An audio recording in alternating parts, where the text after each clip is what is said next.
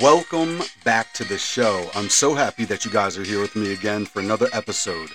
You know how we do. We get the best that we can get on, and this is Dr. Laura Sanger's episode, and this is a great one, you guys.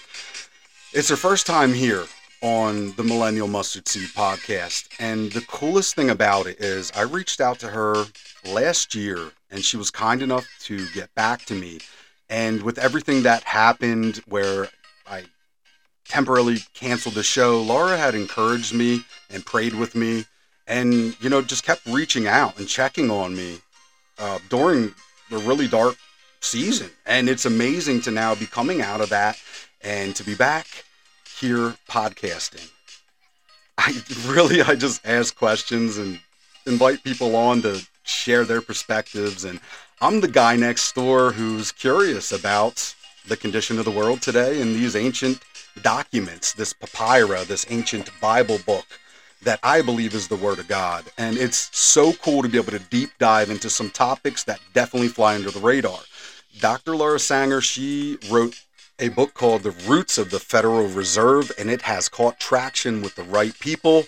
And I just this is a great episode, you guys. We talk about spiritual mapping, the Nephilim agenda, Nephilim hosts, and we just deep dive into frequency, all types of topics. This episode right here is worth your time. You guys, go leave me a 5-star rating and review on your favorite podcast catcher. You know it helps your boy, it helps the show, it helps us grow and get this information out there. So with all that being said, let's jump into this episode. I'm ready. Are you ready? Let's go. Okay, so I have a special guest here, Dr. Laura Sanger. It's an honor to have you on the show. Thank you so much for being here. Well, thank you for having me. And I'm very excited to be with you on your birthday. I feel that it is an honor to be part of your special day. So happy birthday. Thank you. And this is the best way to spend it, doing what I love to do. and just walking into the stranger things of Christianity and some of the hidden information that a lot of the body of Christ is looking for around the world. So it's a great way to spend a birthday. And it's your first time here on the show. Tell us a little bit about how you became the amazing woman you are today. I guess I can start with just my professional background. So I'm a psychologist, and I've had the privilege of working in 4 different VA medical hospitals throughout my career. And so I specialized in, chronic mental illness, personality disorders, addictions, and adolescent treatment, and working with veterans. Although I didn't work with them my entire career, the time that I spent working with veterans was incredibly special to me because they have put so much on the line for our freedoms, and it was a way for me to give back to them. So that was an incredible part of my career path. And then I was in, I did private practice, but I also worked in substance abuse treatment program as well. But I retired from doing clinical work in 2013. And then transitioned more towards sports psychology. And I've also been, probably for 26 years now, on some level, an advocate for children and teenagers. My husband and I were involved in youth ministry for a long time at our church. And I just love working with kids and youth. And so that's been a part of my journey as well. But, it's interesting. I'm kind of one of those people that absolutely loves to learn. And, I got my PhD in clinical psychology and then a master's in theology because I went to Fuller Theological Seminary. And after I graduated, I wanted to go on and, do a postdoc in neuropsychology and, continue my education. And thankfully, my husband had the wisdom to say, let's have you find ways that aren't so expensive to learn. So I just am a learner. I love to pour into things. I've kind of have this naturally inquisitive mind. So I'm constantly formulating questions in my head to research. And actually, I've been involved in research in some capacity since 1989. So when I was working at the VA Medical Center in La Jolla, California, And I was in the psychiatry department, and we were doing research on what's called the extrapyramidal side effects of neuroleptic medication. And so essentially we were working with people that had schizophrenia, that were on medication. And sometimes that medication would cause involuntary movements throughout their body. So we were just testing for that. And I absolutely fell in love with research. And so from that point forward, research has really been a part of my journey in all sorts of different ways. And I brought that skill set into writing The Roots of the Federal Reserve, which is a book that I wrote and released. It was published in November of 2020.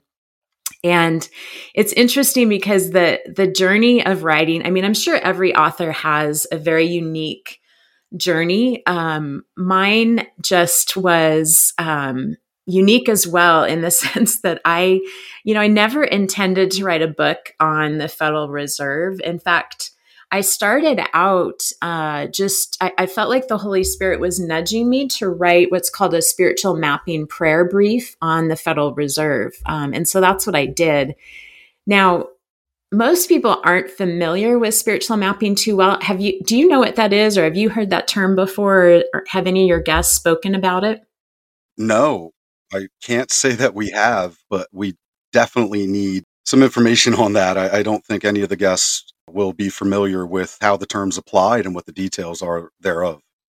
Okay, so I'll just provide kind of a brief overview, but essentially, I use these spiritual mapping concepts in what I wrote in the book.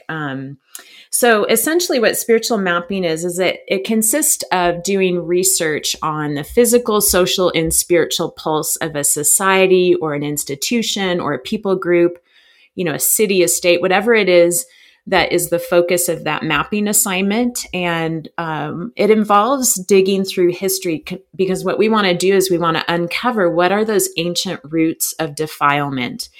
And so there's three components to spiritual mapping. There's the reconnaissance component, there's research, and then there's informed intercession.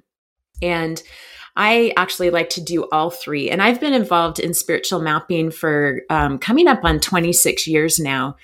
And so anyways, with the reconnaissance, what we do is we'll send a team of people out onto the land itself, kind of like what Moses did when he sent the 12 spies into Canaan. Or another example is when Joshua sent the 2 spies into Jericho. And so, part of this team of people, they're particularly gifted in what we call discernment. And so, they get onto the land and they can actually feel what has happened on the land in previous years or previous generations. And so, for those of your listeners who maybe aren't real familiar with what discernment is, another way to describe it is, the land emits frequencies. And so, some of the people on our team can sense what's happened. We even at times have had people that can actually hear the land, like hear what it's trying to communicate, which I am just so fascinated by. And then we also have people that are gifted in being able to see into the spiritual realm or see into different dimensions. And so anyways, we'll take notes, as we're out on the land with what the Holy Spirit is showing us. And then we pair that with a research component. So that involves, digging through historical documents. We will look at demographic data. We might even interview some of the local people to see, what their perspective is as far as what's happened. And then also we have found that looking at old newspaper articles can be incredibly helpful in providing some good information. So anyways, we take all of that together with the reconnaissance notes and we write up what's called a spiritual mapping prayer brief. And that's usually between maybe 5 to 10 pages. And what we're doing is we're identifying these targeted prayer strategy because we want to inform intercession. And what we found over the years is there's 4 types of iniquity that can establish a stronghold over a territory. And that is sexual immorality, idolatry, broken covenants, and then bloodshed. And so what we want to do through the reconnaissance and also through the research is identify, have any of these iniquities been, committed on the land itself. And, ultimately what we want to do through spiritual mapping is we want to equip people who are intercessors that can go and pray on the land and cleanse the land, uproot wicked structures through our prayers. And then, we want to cut off any curses that have been spoken, and we want to release blessings, because ultimately the goal is we want to see transformation take place. We want to see people set free from bondages. We want to see, strongholds removed, so that people can really step into their full God-given intended purpose. So anyways, that's what spiritual mapping is. And so back in 2014, I just kept getting this nudge from the Holy Spirit to do some research on the Federal Reserve and write up this prayer brief. And so I did, and we gathered some intercessors and prayed, through some of the targeted prayer strategies. And I really thought my assignment was done, after that. But I would say over the next maybe year and a half, the Lord just kept elbowing me, nudging me is what I call it, and to get back to studying or researching the Federal Reserve. And so finally, in 2016, I picked it back up. And for the next year, I was researching and writing, but I really didn't know what I was writing. At the time, I was like, Lord, this is way longer than a spiritual mapping prayer brief. What am I doing here? And finally, in 2017, I gained some clarity that he was having me write a book. And so I wrote this book in what I call real time, which means in chapter 5, I had no idea what kind of twists and turns this investigative journey would take. In fact, I really didn't even know if any of the pieces would come together. It was like this act of obedience each day when I would wake up. I'm like, Lord, what are we going to do today? What are you going to show me? How are these pieces going to connect? And again, I really didn't know that the dots would connect in the end. But my constant prayer was Jeremiah 33:3, which is, call to me and I will answer you and tell you great and unsearchable things that you do not know. Yeah. And I have to say, I lived that scripture for 4 years. It took me 4 years to research and write the book. And I have 553 references in the book. And so I just poured over all sorts of, material, whether it was the, biblical record or extra biblical manuscripts or ancient documents or, research articles, all sorts of things. And so when all was said and done, the research that I did for the book, it spanned from the dawn of humanity to our current day. And I was able to identify this Nephilim agenda that has pretty much defiled our monetary system and basically every institution in our land. And so, I was able to trace the agenda, the Nephilim agenda, from the days of Noah to our current day. And, one of the things that the Lord has asked me to walk in is Ephesians 5:11, which says, have nothing to do with the fruitless deeds of darkness, but rather expose them. And so I'm always grateful for opportunities like this where I'm able to, speak to a new audience, because I know that the message that the Lord's given me right now is to awaken people to this Nephilim agenda and how it impacts us today. So I take great inspiration from something Thomas Jefferson once wrote too, and it's educate and inform the whole mass of people. They're the only sure reliance for the preservation of our liberty. So that's how I got to where I am right now. That's amazing. Already a couple things that you said are significant. I was just talking with Gary Wayne, and I traveled outside of Philadelphia down through Wilmington, Delaware. And as soon as I got close to Wilmington, Delaware, I felt a heaviness. Why would I be filled with, this kind of anxiety or this foggy heaviness that was over my head? And as soon as the skyline there couldn't be seen in my rear view mirror on 95, it lifted. And I've noticed throughout my life, there's areas I'll travel into and I'll feel this distinct feeling that's really hard to put emotion to. And that's something that I talk about with people. And the church, as I know it, at least here in southeastern Pennsylvania, we're unaware of how to connect these things. So when you talk about spiritual mapping, it's imperative that we slow down and we listen to these kind of things, and like a Berean with all readiness of mind. studying the scriptures and letting things fall into place. So this gets me so excited. I love talking about this. So that connected with me. I want to ask, through the spiritual mapping and those who are sensitive in the spirit, when you talk about tracing this Nephilim agenda, how did you kind of like connect those dots? Can you give us a couple examples of how God like revealed this to you? You talked about writing the book and not really knowing what was happening at the time, but then it came together. Was there like a significant nudge or a dream or a vision or just a word from someone else? Really, all of the above, because, it was a 4-year process for me. And I'm trying to remember, the first, probably the first connection or exposure to the Nephilim that I had, other than what I read, I've read over the years in Genesis 6, was I listened to Rob Skiba. He was interviewing an intercessor. His name is Timothy Bentz. And Timothy had just returned from a trip somewhere in Europe. I can't remember where. But, the Lord sends him on assignment from what he said in this podcast to uproot ancient Canaanite altars.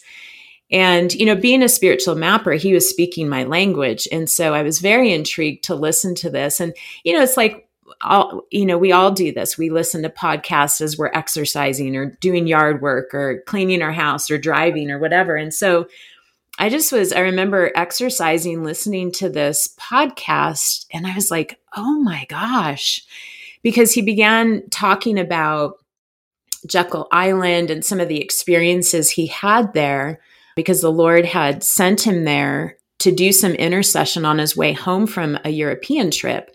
And he had no intention to end up in Jekyll Island, but the Holy Spirit, had a perfect time and a place for him to be. And so he was obedient and went there. And anyways, he told the story of what he experienced being there and some of the artifacts he saw. And it really intrigued me. And so I think I listened to that after I had written the prayer brief. So that would have been in 2014. And that's part of what the Lord used to nudge me along the way is he would remind me of that podcast. And so that's kind of where I started, is that there was just this little bit of hint that maybe the Nephilim are somehow connected to the Federal Reserve. And, Timothy just expressed his own experience. There was no like historical connection or anything necessarily in the Bible that he was tying to. And I think that's where the Lord launched me is I absolutely love the Word of God. I see it as this treasure chest.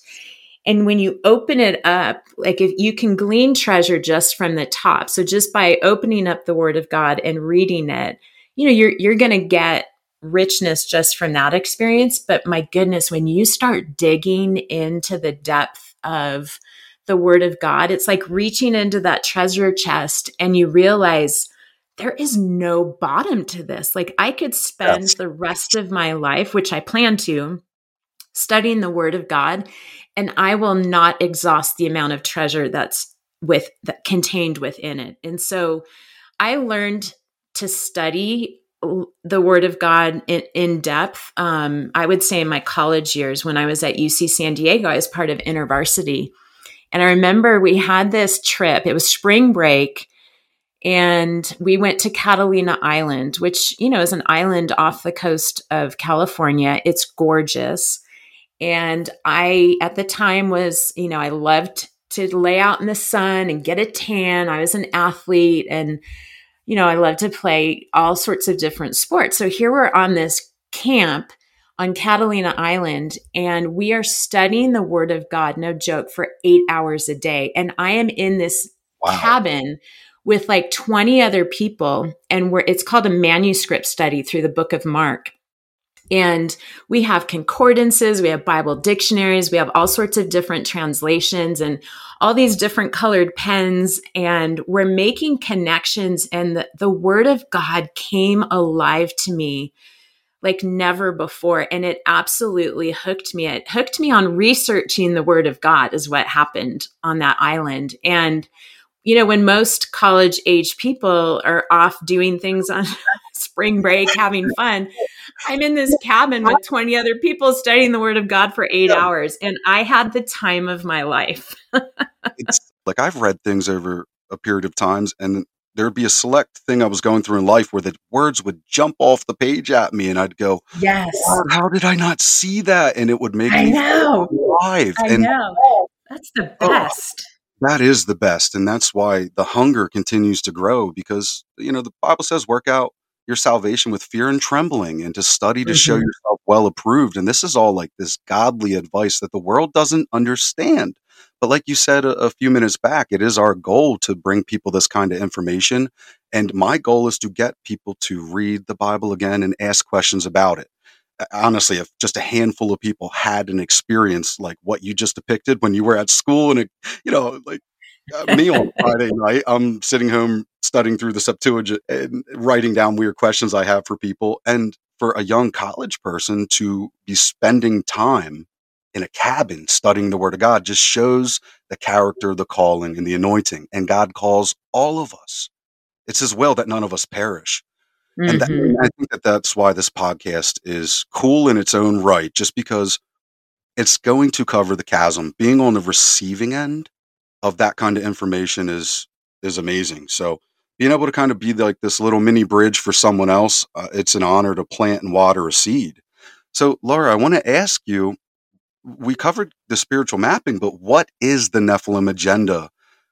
Yeah. So the Nephilim agenda, it was launched during the days of Noah. And what it is it's the plan to defile the human genome through propagating a hybrid race. And the Mhm. purpose of it is to overthrow God's kingdom.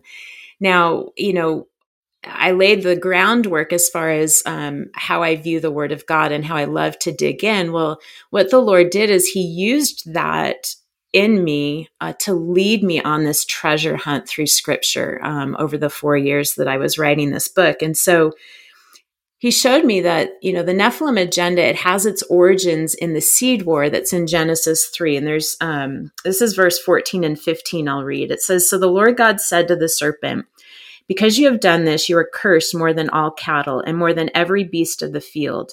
On your belly you shall go, and you shall eat dust all the days of your life. I will put enmity between you and the woman, and between your seed and her seed. He shall bruise your head, and you shall bruise his heel." So what we have here is after the fall, Yahweh declared war between the seed of Eve, which is humanity, and the seed of Satan. And one day Eve's seed would crush Satan. And this was the prophetic declaration of the coming Messiah. So Satan's strategy was to contaminate the seed of the woman by altering the genetic code of humans. And this is where the fallen sons of God become integral in Satan's strategy. And we can read about that both in Genesis 6, but also in the extra biblical text of the book of Enoch. And so what we learned from those texts is that, these fallen sons of God, they chose to leave their heavenly abode and they invaded the earth realm by descending upon Mount Hermon. And from that point, they lusted after the daughters of men. They mated with them and they defiled the human genome by bringing forth a hybrid race of giants known as the Nephilim. So then one of the things that the Lord impressed upon me as I was writing, in doing research, you're always looking for, what can you contribute to the body of literature that's out there already that's kind of a missing piece or there's a gap in understanding. And so one of the things I felt like the Lord was directing me towards is, given this ethereal nature of the Nephilim, I felt it was important to develop this set of proposed criteria that would help advance our ability to discern the presence of Nephilim traits within an individual. And so that's what Wow. I did. In chapter 13 of my book, I identify 4 physical traits and 19 behavioral characteristics of the Nephilim and their giant offspring. And I realized that, one of the reasons that's so important is because we cannot be deceived in thinking that the Nephilim only roamed the earth during the days of antiquity. There are Nephilim hosts that are alive today. And so what a Nephilim host is, and I coined this term in my book. And so what I mean by a Nephilim host is someone who's 100% human, but has partnered with the spiritual forces of darkness to carry out the Nephilim agenda. And many of them are actually the titans of global governance. And so Nephilim hosts, they're intent on destroying the followers of Jesus while at the same time, controlling the masses through domination and intimidation. And at the core of the Nephilim agenda is really this goal to strip us of our humanity, because they hate the fact that we are created in the image of God. And so they want to defile our human genome. And I think it's really important for us to understand that there's really no difference between the Nephilim agenda and the globalist agenda. Well, there is, but they're serving the same end goal, and that's the total domination of humanity. And, when we think about it, it's really tyranny on the highest, grandest scale. And, as I talk about this Nephilim agenda, the origins were in Genesis 3. But when we think about the globalist agenda, it actually goes all the way back to the life of Nimrod. Nimrod was the first attempt for Satan to create an antichrist. And, Nimrod he really fueled humanism among the citizens of Babel. And, that post-flood population, they really had this sense of like the self-sufficient pride that arose in them. And they labored towards opening this dimensional gateway or a portal, through the Tower of Babel, because ultimately what they were after was to gain the secret knowledge and wisdom through interactions with the gods. And so it was really interesting. That was one of the treasure hunts the Lord took me on, is digging into the life of Nimrod, because what we see is that Nimrod actually, through the progression of his rebellion towards God, he actually becomes a hybrid, or he becomes a giant or a demigod. And that's what the Greeks are talking about, like the mighty men of valor, those of the great reputation, right? These demigods. Now, I think it's interesting, the Nephilim host being pure human, but being in agreement with the dark entities, the fallen angels or the Nephilim. Now, do you think Nimrod was a Nephilim host and then became a hybrid or a demigod? And address that age-old question for us. And how were there giants in the earth after the flood? Yeah, this is one of the things that I go into depth in my book. I have a chapter called The Age-Old Question, and I find this fascinating because, there's two primary theories that would explain how were there giants on the earth after the flood. So there's single incursion and multiple incursion. And in a nutshell, another incursion of the same magnitude as what we see in Genesis 6, I don't think can be substantiated, but that doesn't mean that there weren't other incursions. And, one example would be in the Mesopotamian culture, they had a practice of sacred marriages between a goddess and a king. And so that would be an example of another incursion. But where it becomes, I think, even more fascinating is to consider the single incursion theory. So that would say that there was only that one incursion where the fallen sons of God mated with the daughters of men that we read about in Genesis 6. Well, then how were there giants on the earth after the flood? And the key to understanding the single incursion theory is epigenetics.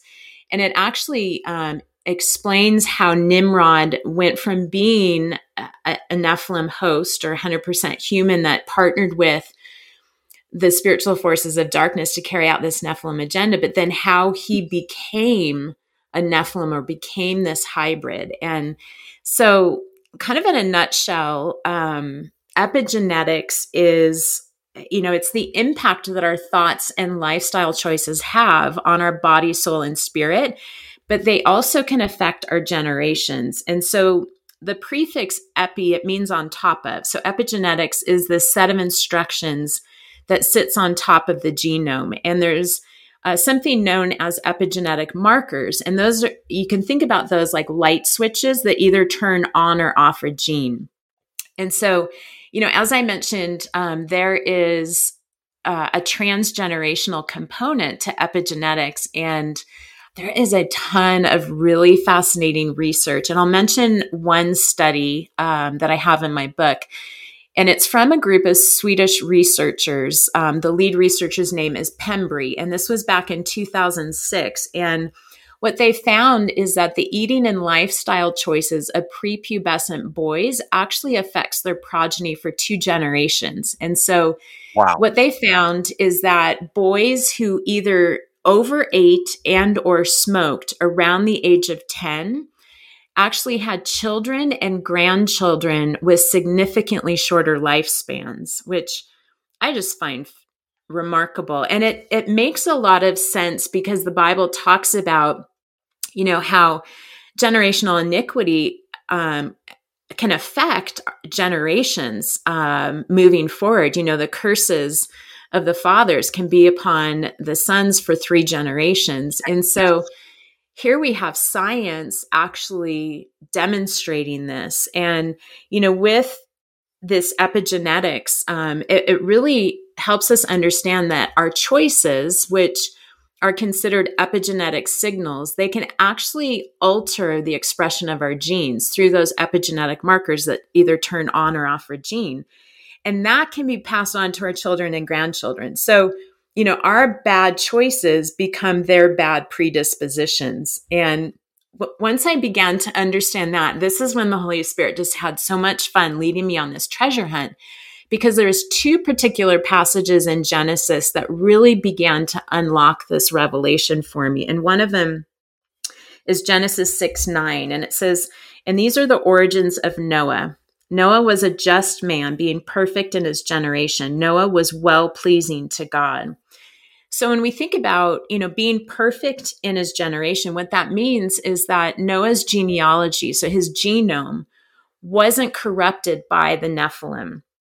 And so that means, he was 100% human, as were his wife and sons.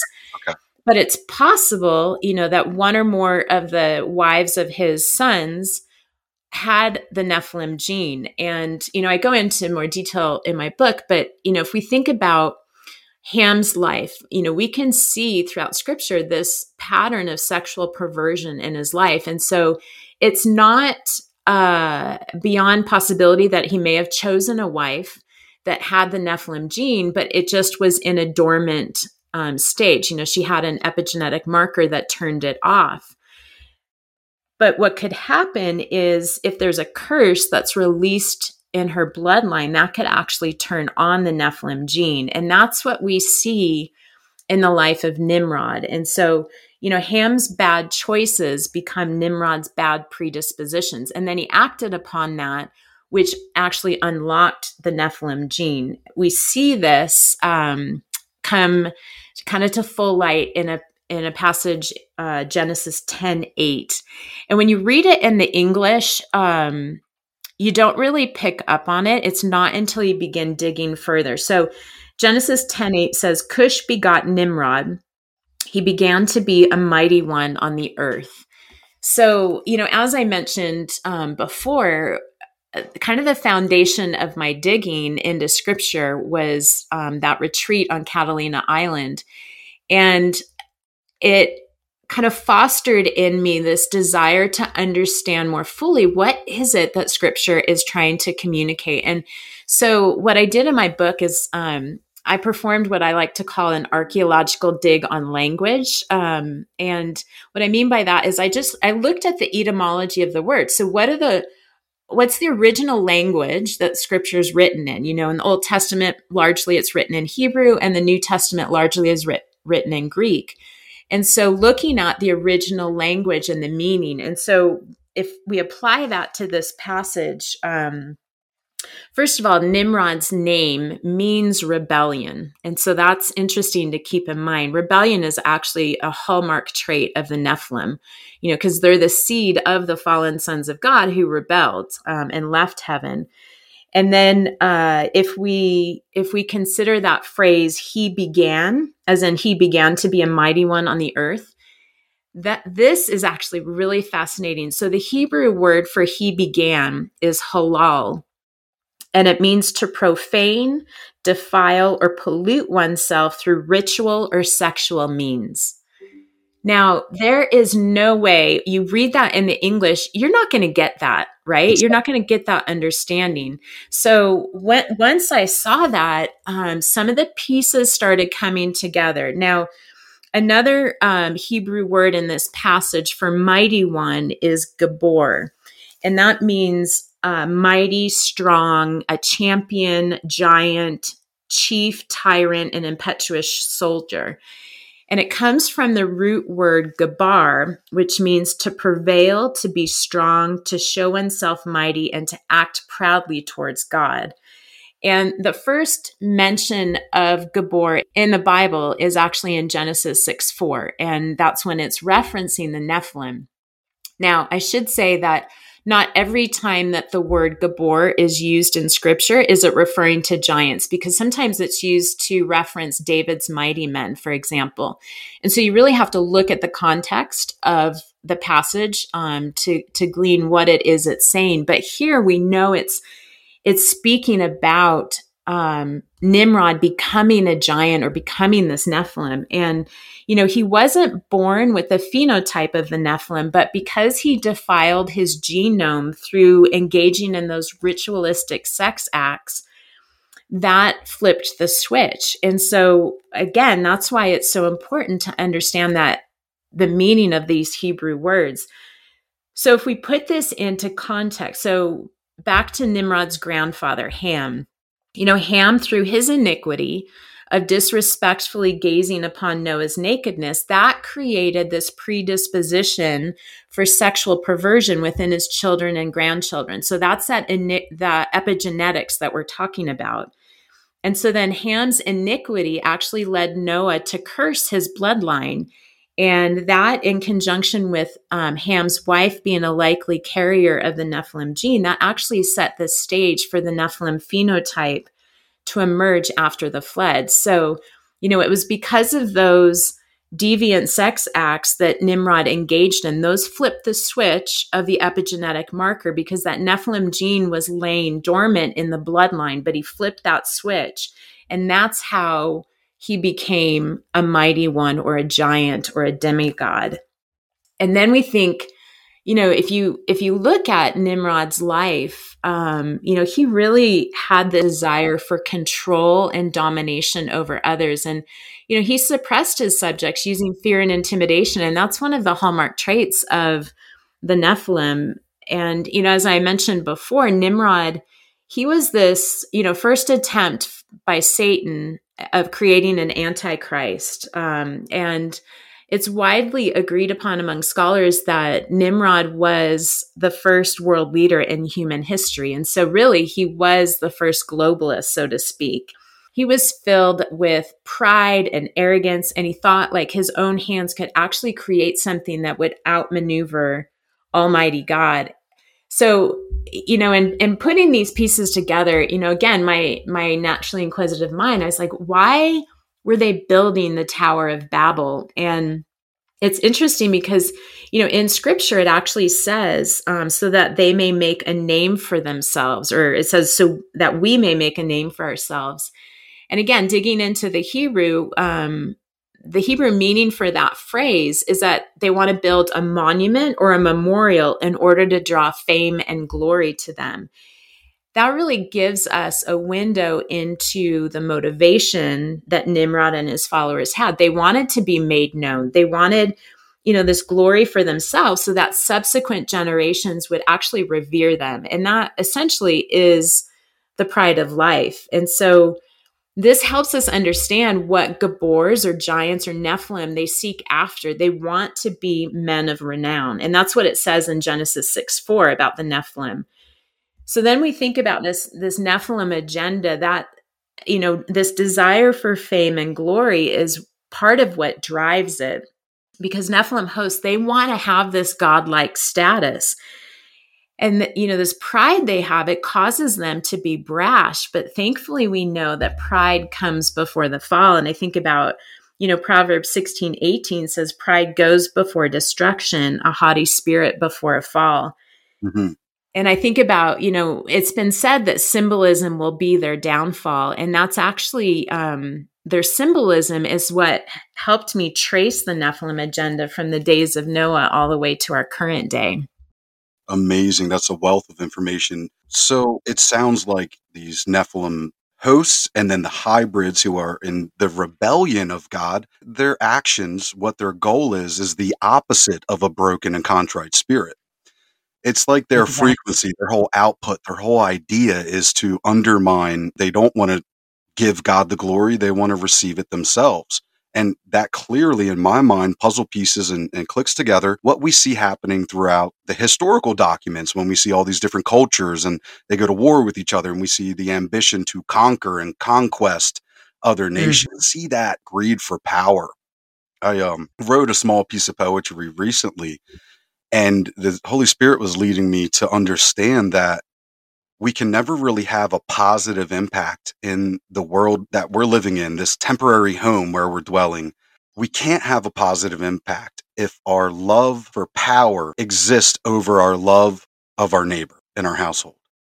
This ideology is in our mind to be a great person or to have fame and fortune because the world wants to train you to think that way. I grew up very secular, and it's always Exactly. like, what are you going to do with your life? And people would say to me, oh, I see you have these gifts and these potentials. And they'd always compartmentalize me and make me feel like I was not good enough to do anything. But secretly in my heart, I knew I don't want to be great. I just want to connect. I want to be loved. I think, and the enemy used fear against me in many ways to keep my mouth closed. But I look at it now and it just makes so much sense hearing you talk because there's a bunch of times where scriptures are popping into my head that are like making a confirmation. And I'm like, yes, yes, Lord. Like, I understand this is what we're supposed to be doing is talking with each other, sharing our gifts. Frequency is like a really big topic of conversation in my life because it was the strangest thing, Laura. I'm reading Leviticus. I want to say 19. I hope I'm not getting that wrong. God's giving a commandment and he says, hey, do not mix wool and linen. Do not mix your cattle. Do not plant seeds of a different kind in the same plot in order for them to be a separate group of people within the nation of that time, of their time. And I got that poke that you talk about, that kind of like that little magnetic thing in your belly that just says, no, I got to go this direction. There's something here. And here to find out through secular research, this is a non-biblical doctor who talks about the frequency of wool and linen being at 5,000 output. And it blew my mind because I'm going, this guy is literally stating what God said thousands of years ago. And now, science is finally kind of catching up and giving truth, the statement of acknowledgement of what the Bible says. I don't think this guy knew that at all because there was no attribution to God's word being the ultimate truth. But I knew through my biblical filter when I heard that, Lord, knowledge does increase and men are traveling to and fro. And the days of Noah are kind of manifesting again in the times we live in. People that have been significant in my life sharing what the days of Noah look like, what the Nephilim agenda really is, because they disguise it so well. It's such a well-organized attack from the enemy. It makes me question, well, why isn't the body of Christ on the same page?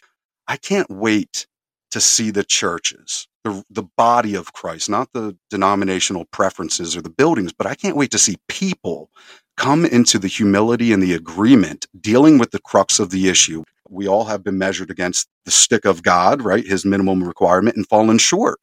And I can't wait to see people agree on the Messiah who has come in the flesh and laid down his life and rose up again. Why people would treat church as a club where there's no supernatural element or no desire to understand the things we're talking about tonight. If you strip the Bible of all the supernatural content, it's genealogies and people wandering around in the desert. Bible's a supernatural document. I think Chuck Missler used to say it's a supernatural document from outside the time domain. God is omnipotence. He's Alpha and Omega.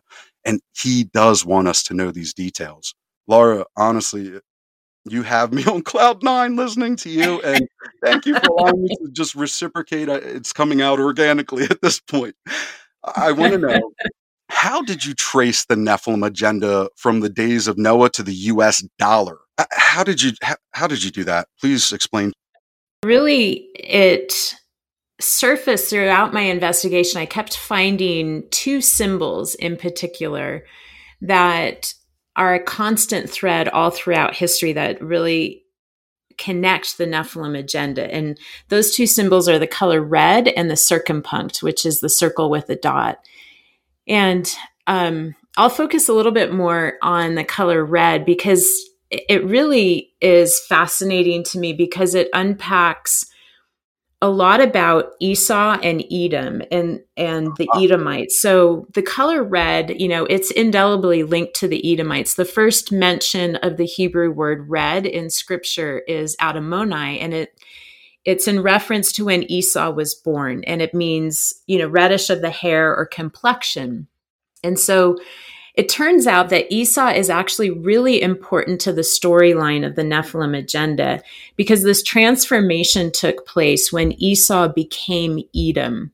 Now, the Hebrew word for Edom is Adam, and it means to be red. And so, my naturally inquisitive mind, like, what the heck does it mean to be red? So I started by looking at the biblical meaning of the color red. And, there's the redemptive purpose of the color red, and we see that through, the blood of the Passover lamb and the blood of Jesus that washes us white as snow. And so that's the redemptive purpose of the color red. But there's also numerous connections throughout scripture of, the defiled aspect of the color red aligning with the seed of Satan. And we see that, in Isaiah 1, for example, red is associated with sin and also, the blood of evil deeds. And then chaos, death, and destruction in Revelation 6, then red represents Satan himself in Revelation 12, and then the beast of Mystery Babylon in Revelation 17. So with Esau choosing to be red, that choice actually had substantial ramifications upon his generational line. When Esau branded himself red or Edom, he willingly traded his birthright for red stew. And I find that fascinating. And it's in Genesis 25, 29 through 30. And I'll read that passage. It says, once when Jacob was cooking some stew, Esau came in from the open country famished. He said to Jacob, quick, let me have some of that red stew. I'm famished. That is why he was called Edom. So, something much deeper than actually just Esau's desire for red lentil stew was at work here. He sealed a transaction, and it was one that would constrict his allegiance to a particular seed. So, in essence, what he did is he aligned himself with red, which is the seed of Satan, and he rejected the birthright blessings of his fathers, Abraham and Isaac.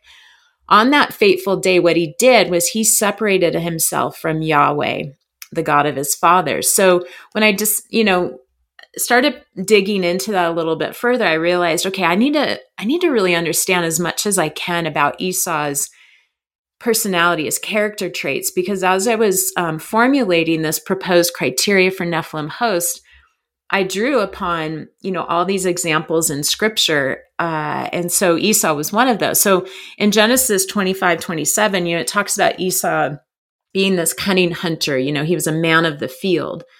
Well, the Hebrew word for hunter is said, and it means prey, taking, and hunting.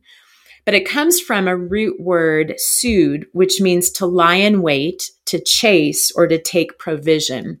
So I'm beginning to, kind of get this character sketch in my mind of what Esau is like. He was this rugged man. He was an outdoorsman, probably really skilled at hunting, loved the thrill of the hunt, stalking his prey and then moving in for the kill. Where it became even more interesting is when I realized that there's also a figurative meaning of the root word sud, and it means it describes someone who lies in wait to catch a human.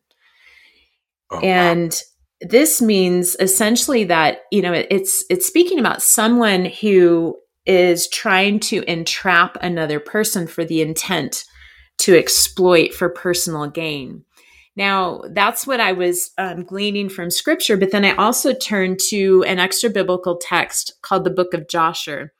And it actually provides some fascinating details about Esau's personality, but also about the events that lead up to the trading of his birthright. And so I'm going to read from Joshua 27, because this is really gives us some interesting clarity. It says, "And Esau at the time, after the death of Abraham, frequently went in the field to hunt. And Nimrod, king of Babel, the same was Amraphel, also frequently went with his mighty men to hunt in the field and to walk about with his men in the cool of the day. And Nimrod was observing Esau all the days, for a jealousy was formed in the heart of Nimrod against Esau all the days. And on a certain day, Esau went in the field to hunt, and he found Nimrod walking in the wilderness with his 2 men. And all his mighty men and his people were with him in the wilderness, but they removed at a distance from him, and they went from him in different directions to hunt. And Esau concealed himself for Nimrod, and he lurked for him in the wilderness. And Nimrod and 2 of his men that were with him came to the place where they were, when Esau started suddenly from his lurking place, drew his sword, and hastened and ran to Nimrod and cut off his head." So this story actually, it brings to light this conniving, deceitful, murderous, deceiving aspect to Esau's personality. And this is the hunting expedition that actually leads up to the familiar story in Genesis 25. It's this that Esau comes in from the field, faint, weary, and famished. And when we realize that it's because he exerted all this energy, killing Nimrod and 2 of his men. And then, of course, he was on the run from the rest of Nimrod's men when he runs into the tent and he finds Jacob making this red lentil stew. And so, I'm asking myself, what is with this red lentil stew? Like, why does the Bible get that specific? Yes. Well, it turns out that this lentil stew was a traditional meal of comfort that the eldest son would prepare for the grieving father. Well, this is what it kind of brings to light, this bigger picture. And that is, at this point, Abraham had died, and Isaac was grieving the death of Abraham, and Esau and Jacob are 15 years old at this point. Well, Esau's the firstborn, so he should be the one in the tent making this red lentil stew, but instead he's out on the field killing others. Well, Wow. this is the backdrop that leads to the transformation of Esau to Edom. So Esau chose to be red by covering his hands with this murderous blood, instead of fulfilling his role as the loving firstborn son, being in the tent, making this meal to comfort his father. He was grieving. So when we understand all this, it makes so much more sense why God says, "Jacob I love and Esau I hate." Now, this became the genesis of the color red becoming a bit of a calling card for the Nephilim agenda. And when we think about it, this transformation from Esau to Edom, like I said earlier, it had substantial ramifications upon his bloodline. So to give you an example, Esau had a son named Eliphaz, and Eliphaz had a Horite concubine named Timnah. So Timnah bore Eliphaz a son, and they named him Amalek. So what's interesting, too, is when we try and understand who the Horites are, the Horites are listed in Genesis 14, and they're listed among, this list of tribes of giants, but it's not thought that they themselves were giants, but more that they intermingled with the giants. So in other words, they interbred and they propagated that hybrid race. So for Amalek, you have on his father's side, he's Edomite, and on his mother's side, he's Horite. So more than likely, he has these Nephilim genes within him. Well, it's interesting because Amalek's name means blood licker, as in someone who devours something and licks up blood. A vampire. Oh, no. Yeah. So, and I'll tie that back in just a minute, because it's really interesting what we see in our current day around blood. So, throughout my book, the Holy Spirit led me on this treasure hunt, and it really was following the trail of the Edomites. And as I did that, I began to notice all throughout Scripture examples of Nephilim traits within the Edomites. Now, one of the physical traits is red hair, and that's one of the 4 physical traits that I list for Nephilim hosts. But I want to say this because I obviously don't want to offend anyone that has red hair. My grandmother had red hair and she was my spiritual mentor. I mean, she was an amazing woman of God. So I'm not suggesting that just because you have red hair means you're a Nephilim host. We don't want to draw conclusions based on one genetic marker alone. We want a cluster of traits, just like I wouldn't diagnose someone with schizophrenia just because, they had one symptom. We have to look for a cluster of symptoms.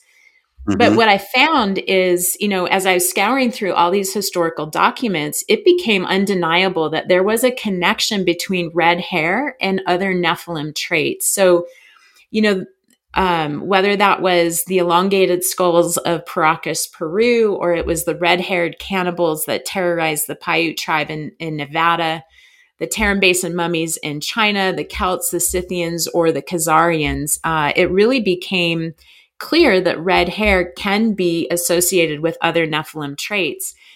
And then I had further confirmation of this, red being a calling card of the Nephilim agenda in understanding the meaning of the name Rothschild. So Rothschild means red shield. And the Rothschilds are arguably some of the most influential Nephilim hosts of the Common Era. But then if you fast forward to our current day, we think about how the color red symbolizes the Nephilim agenda in our current day. And I think about Maria Abramovich and her spirit cooking. She has this obsession of using blood as her medium for her artistic expression. Then also we think about, the red shoes that symbolize pedophilia. And actually, pedophilia is one of the 19 behavioral characteristics that I have for Nephilim hosts. Then even, the financial term in the red, meaning, being in debt. Now, I cover this obviously in way more detail in my book, but the roots of the Federal Reserve actually extend back to Genesis 3:13 when Eve says, "The serpent deceived me and I ate." And that when we look at that Hebrew word for deceive, it's nasha. And there's a Hebrew and English lexicon known as Brown Drivers Briggs, and it defines nasha as to lend on interest or usury or to make someone or to become a creditor. So in other words, this Hebrew word for nasha means to make someone a debtor. The entire Federal Reserve System is rooted in nasha, which is it's deception. It's the language of the Nephilim, who are the seed of Satan. And this deception creates debtors, and we are under this enslavement system.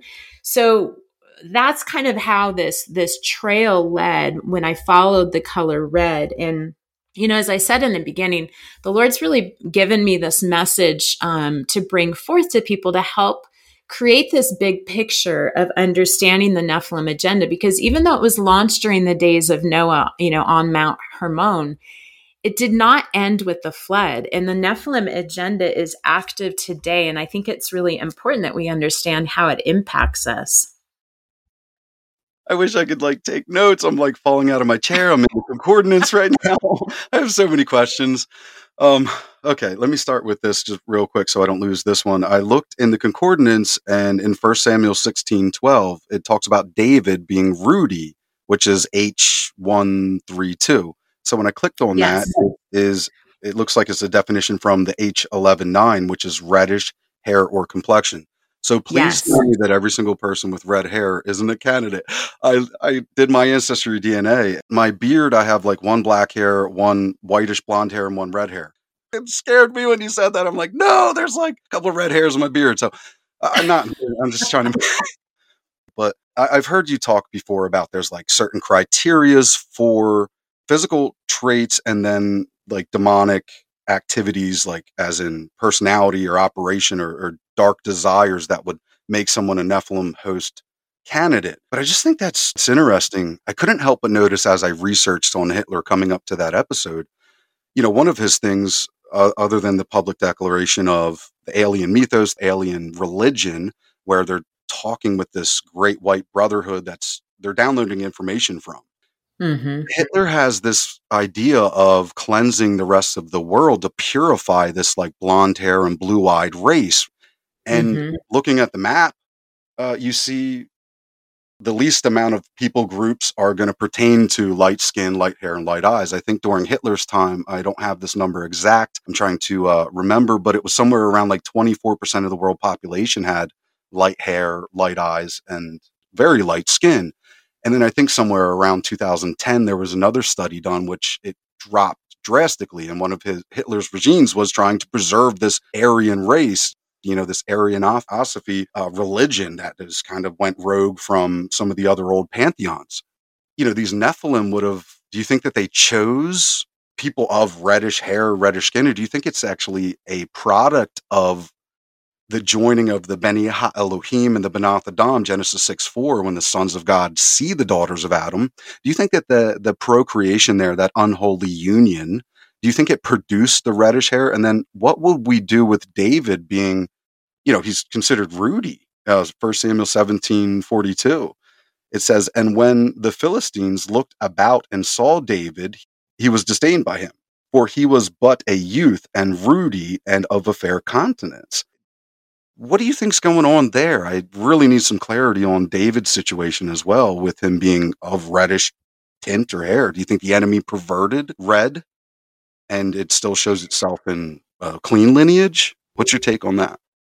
Well, I think that really highlights the point I want to make, so that we don't come to the conclusion that everyone with red hair is a Nephilim host. David, like you said, was ruddy of complexion or hair. And so, I didn't talk about this, but we see in Saul actually comes from a bloodline that has potentially Nephilim genes within his bloodline. But Saul was given the choice, what side of the seed war is he going to align with? Mm-hmm. I think we each have that choice. So this is where the hope comes in, that if we have defiled bloodlines, which most of us have generational iniquity that flows in our bloodline and it affects us. But the good news is that we can cleanse our bloodline, and, our choices, back to those epigenetic markers that I talked about, our choices really define who we become and our generations moving forward. So you think about David. So David was born with red hair. Now, again, I'm not saying, everyone with red hair has Nephilim genes. But let's say David did. His choices cleansed his bloodline, and he aligned himself with the seed of Eve, humanity. He aligned himself, coming under the authority of Almighty Yahweh. And we see, obviously, from his generation comes the Messiah. So whereas Saul, he aligned himself with the seed of Satan when he failed to completely destroy the Amalekites.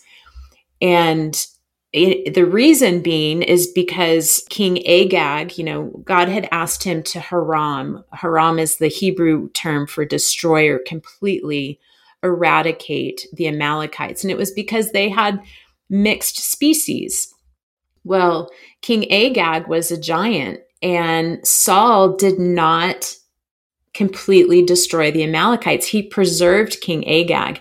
And Josephus actually talks about it's because King Saul found Agag to be handsome and worthy of preservation.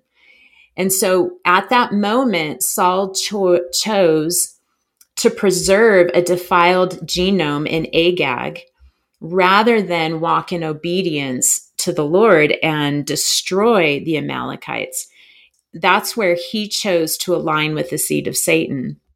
Wow. Whereas David never made that choice to align with the seed of Satan. So hopefully that brings some hope too for all of us, that, our choices really matter, both in a positive way and a negative way. And the choices of our fathers and grandfathers and mothers and grandmothers, their choices impact us today. But thankfully, we've learned how to cleanse our generational line and make the choice of aligning ourselves with God. So does that help?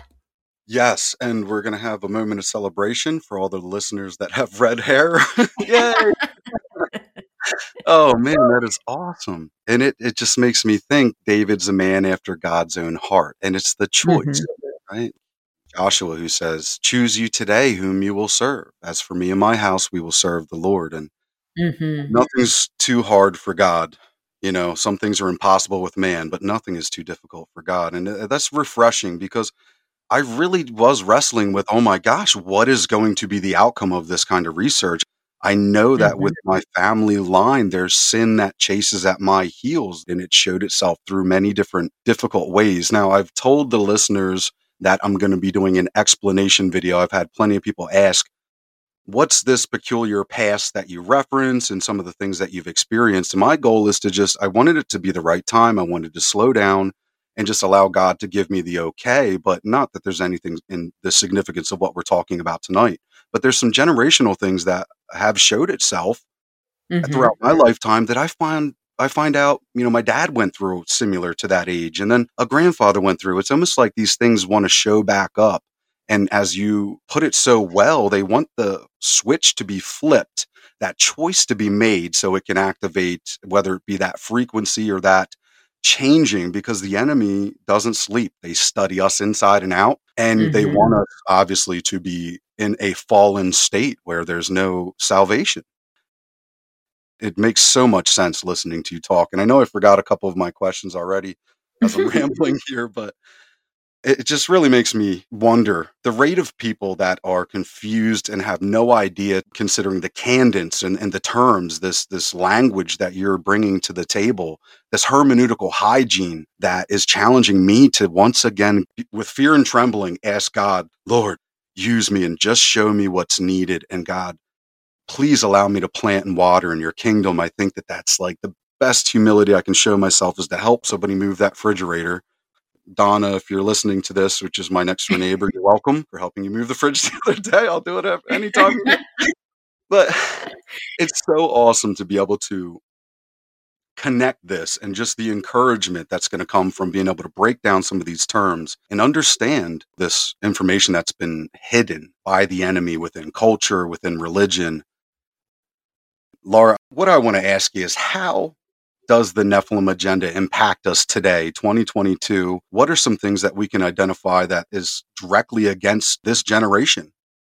Yeah.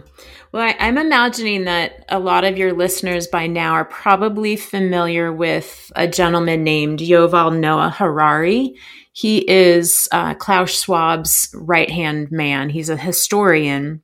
And I came across him probably about 6 to 8 months ago. I was just doing some research, and I came across a presentation that he gave at the World Economic Forum in 2018, and it was during their annual meeting, and he was on the main stage. So he spoke after Angela Merkel and before Emmanuel Macron. So that tells you how big the stage was that he had. And his presentation was entitled, Will the Future Be Human? And I want to read something that he spoke in that presentation. He said, we are probably one of the last generations of Homo sapiens. Within a century or two, Earth will be dominated by entities that are more different from us than we are different from Neanderthals or from chimpanzees. Because in the coming generations, we learn how to engineer bodies and brains and minds. This will be the main product of the 21st century economy, not vehicles, textiles, or weapons, but bodies, brains, and minds. So, from this quote, you can see that Nephilim hosts, they are actively advancing ways to replace humans. And if they're successful in turning us into hybrids, this could disrupt our ability to commune with Creator God. And, the speed at which they're progressing towards accomplishing this goal is alarming. And so I want to give a few examples of this. Now, in 2004, there was a scientist, his name is Dean Hamar, and I don't know if I'm pronouncing that correctly, but he discovered the VMAT2 gene is responsible in part for our connection, or our capacity at least, to have a connection with Creator God. And he renamed the VMAT2 gene the God gene. Now, of course, this created a media frenzy. In fact, I think he was even on the cover of Time magazine. But subsequent studies after that actually showed that if you alter this gene, it could reduce a person's ability to make a spiritual connection with God.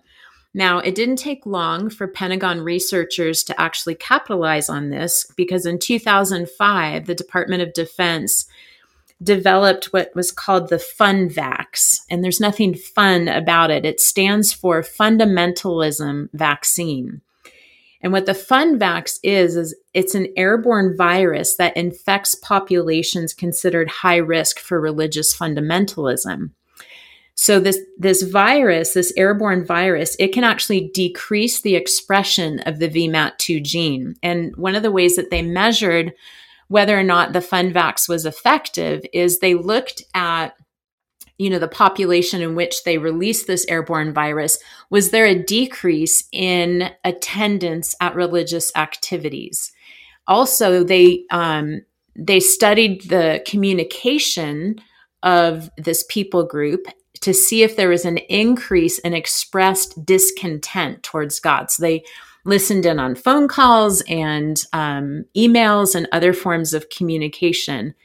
So I want that to sink in for a minute, because essentially the Pentagon has figured out a way to disrupt our ability to commune with and connect with our Creator.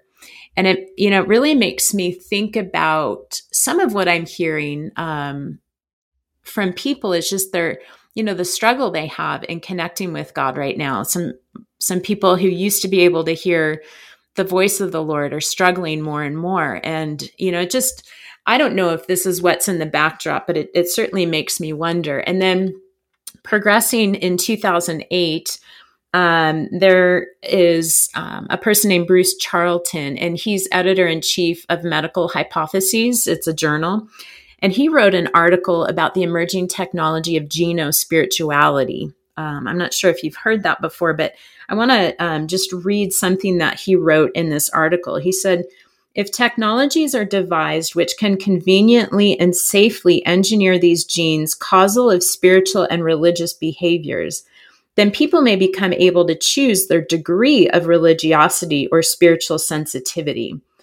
So essentially what this means is that genospirituality has the potential of controlling what we actually believe in. And so scientists can engineer us to believe in animism, for example, or shamanism, and they can steer us away from relationship with Jesus. Then in 2010, geneticist Craig Ventner, he created synthetic life forms through bioengineering a cell. And his critics actually accuse him of playing God, and they warned us that these artificial organisms could actually be used for a biological weapon. Now, of course, this makes me wonder about the virus that was released in 2020. But what I want to be clear, so what Ventner did is he actually altered the genetic code of life. And that's led experts to liken his work to the development of the nuclear weapon. Because Ventner's technology, if you pair that with CRISPR technology, which is essentially like gene editing software, what that means is that scientists can engineer anything to create synthetic life. And by doing this, they're actually usurping Creator God. Now, Ventner, actually, he acknowledges that they have the capacity of creating new organisms by attaching additional genes to make proteins, and that they could use those artificial organisms in vaccines. So again, it kind of makes me wonder, what's going on. And then when we think about the progression of both nanotechnology and AI, what we find is that scientists are attempting to create a global superbrain. So in 2019, these scientists from the Human Brain Cloud Interface Project, they have this to say about nanobots. They write, nanobots would navigate the human vasculature, cross the blood-brain barrier, and precisely auto-position themselves among or even within brain cells. They would then wirelessly transmit encoded information to and from a cloud-based supercomputer network for real-time brain state monitoring and data extracting. Now, I realize that's a mouthful, but essentially what they're communicating is their goal with this brain cloud interface is to connect a network of human brains with AI to form a hive mind. Now, that is the ultimate technology of mind control. And, we really have to ask ourselves, has the stage been set through the COVID-19 injection? Let's not forget that Moderna calls their mRNA technology an operating system. So, with all that, how do we overcome this onslaught in attack? And, the only way that Nephilim hosts can hijack our bodies and turn us into hybrids is if they hijack our mind first. And Nephilim hosts are actually very adept at using mind control tactics because they realize that fear is one of the primary drivers of mind control. Now, fear, it's interesting because emotions have different frequencies, and fear is one of the lower frequency emotions, whereas love is one of the higher frequency emotions.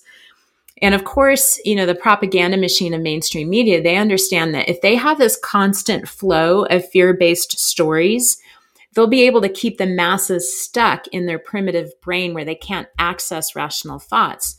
Fear, it originates from that place in the brain that's called the amygdala. And, it's referred to as the primitive brain, the hindbrain, or the reptilian brain.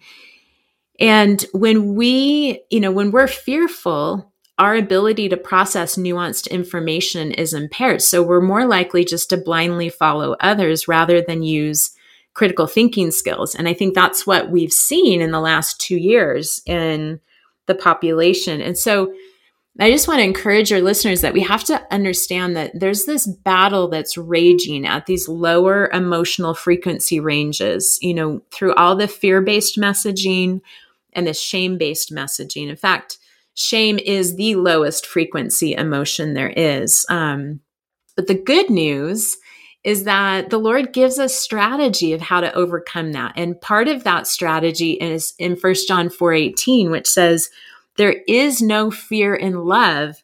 Perfect love casts out fear.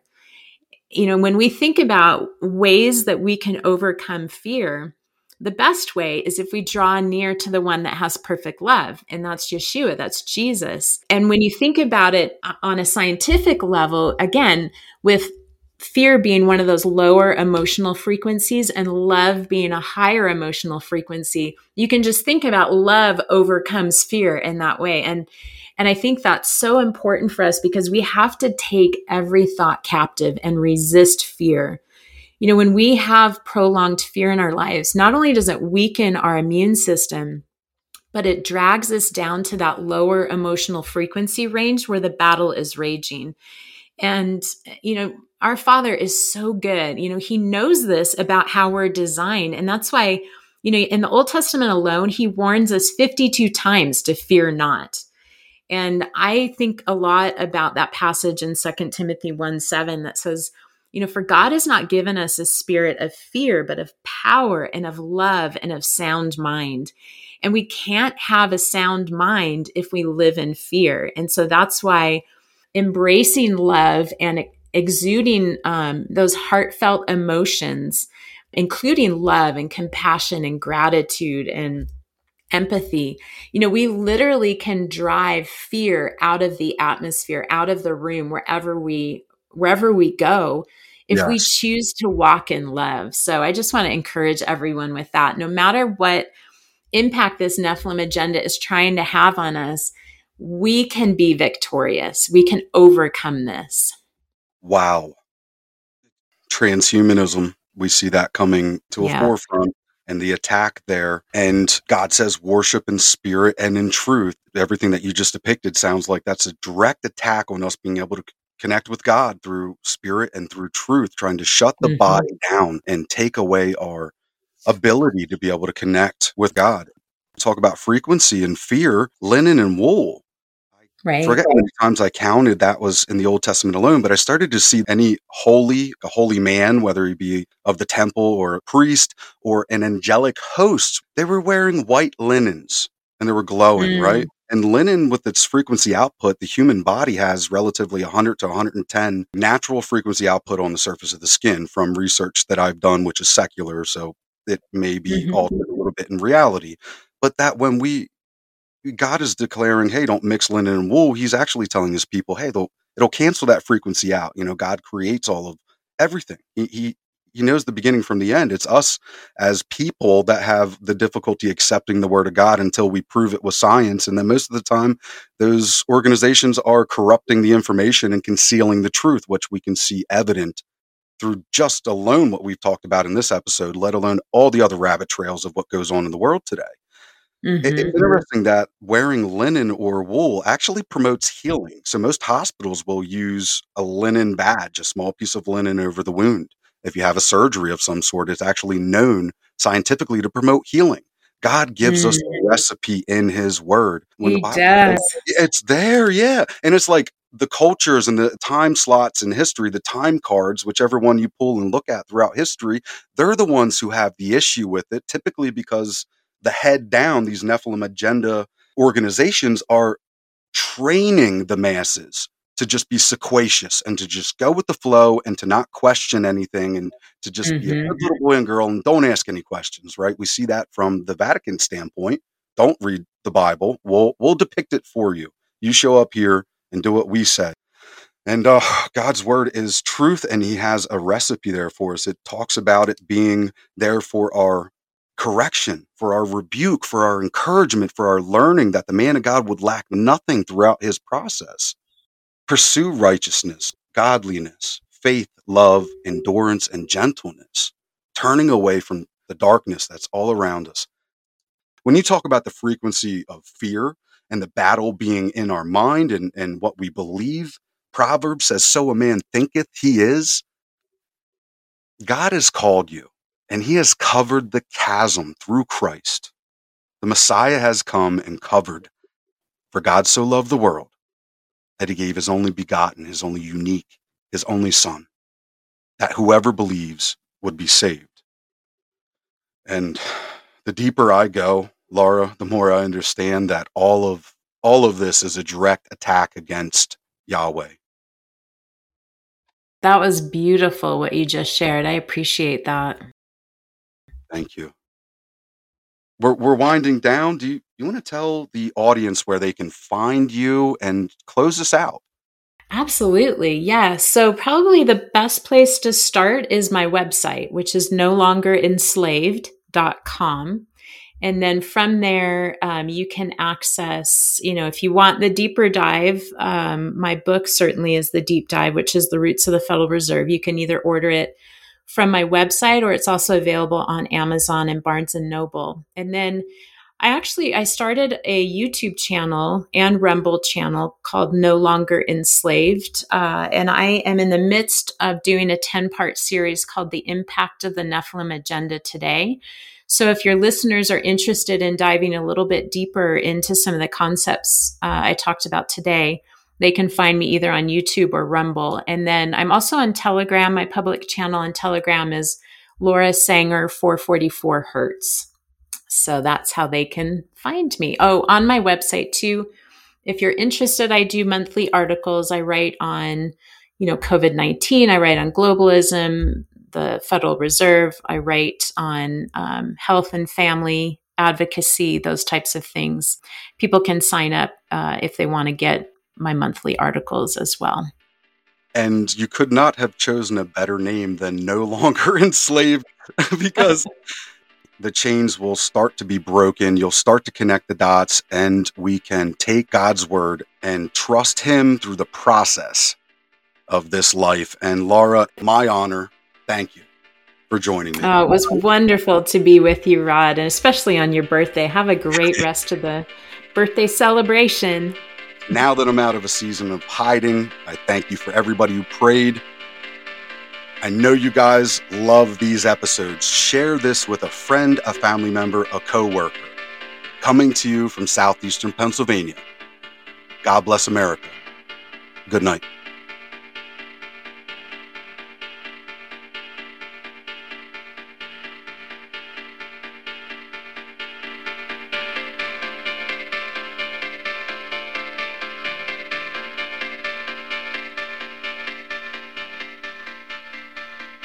Here's an idea. Do something with it.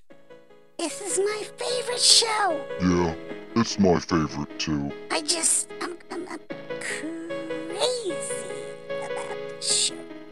Share it with a friend.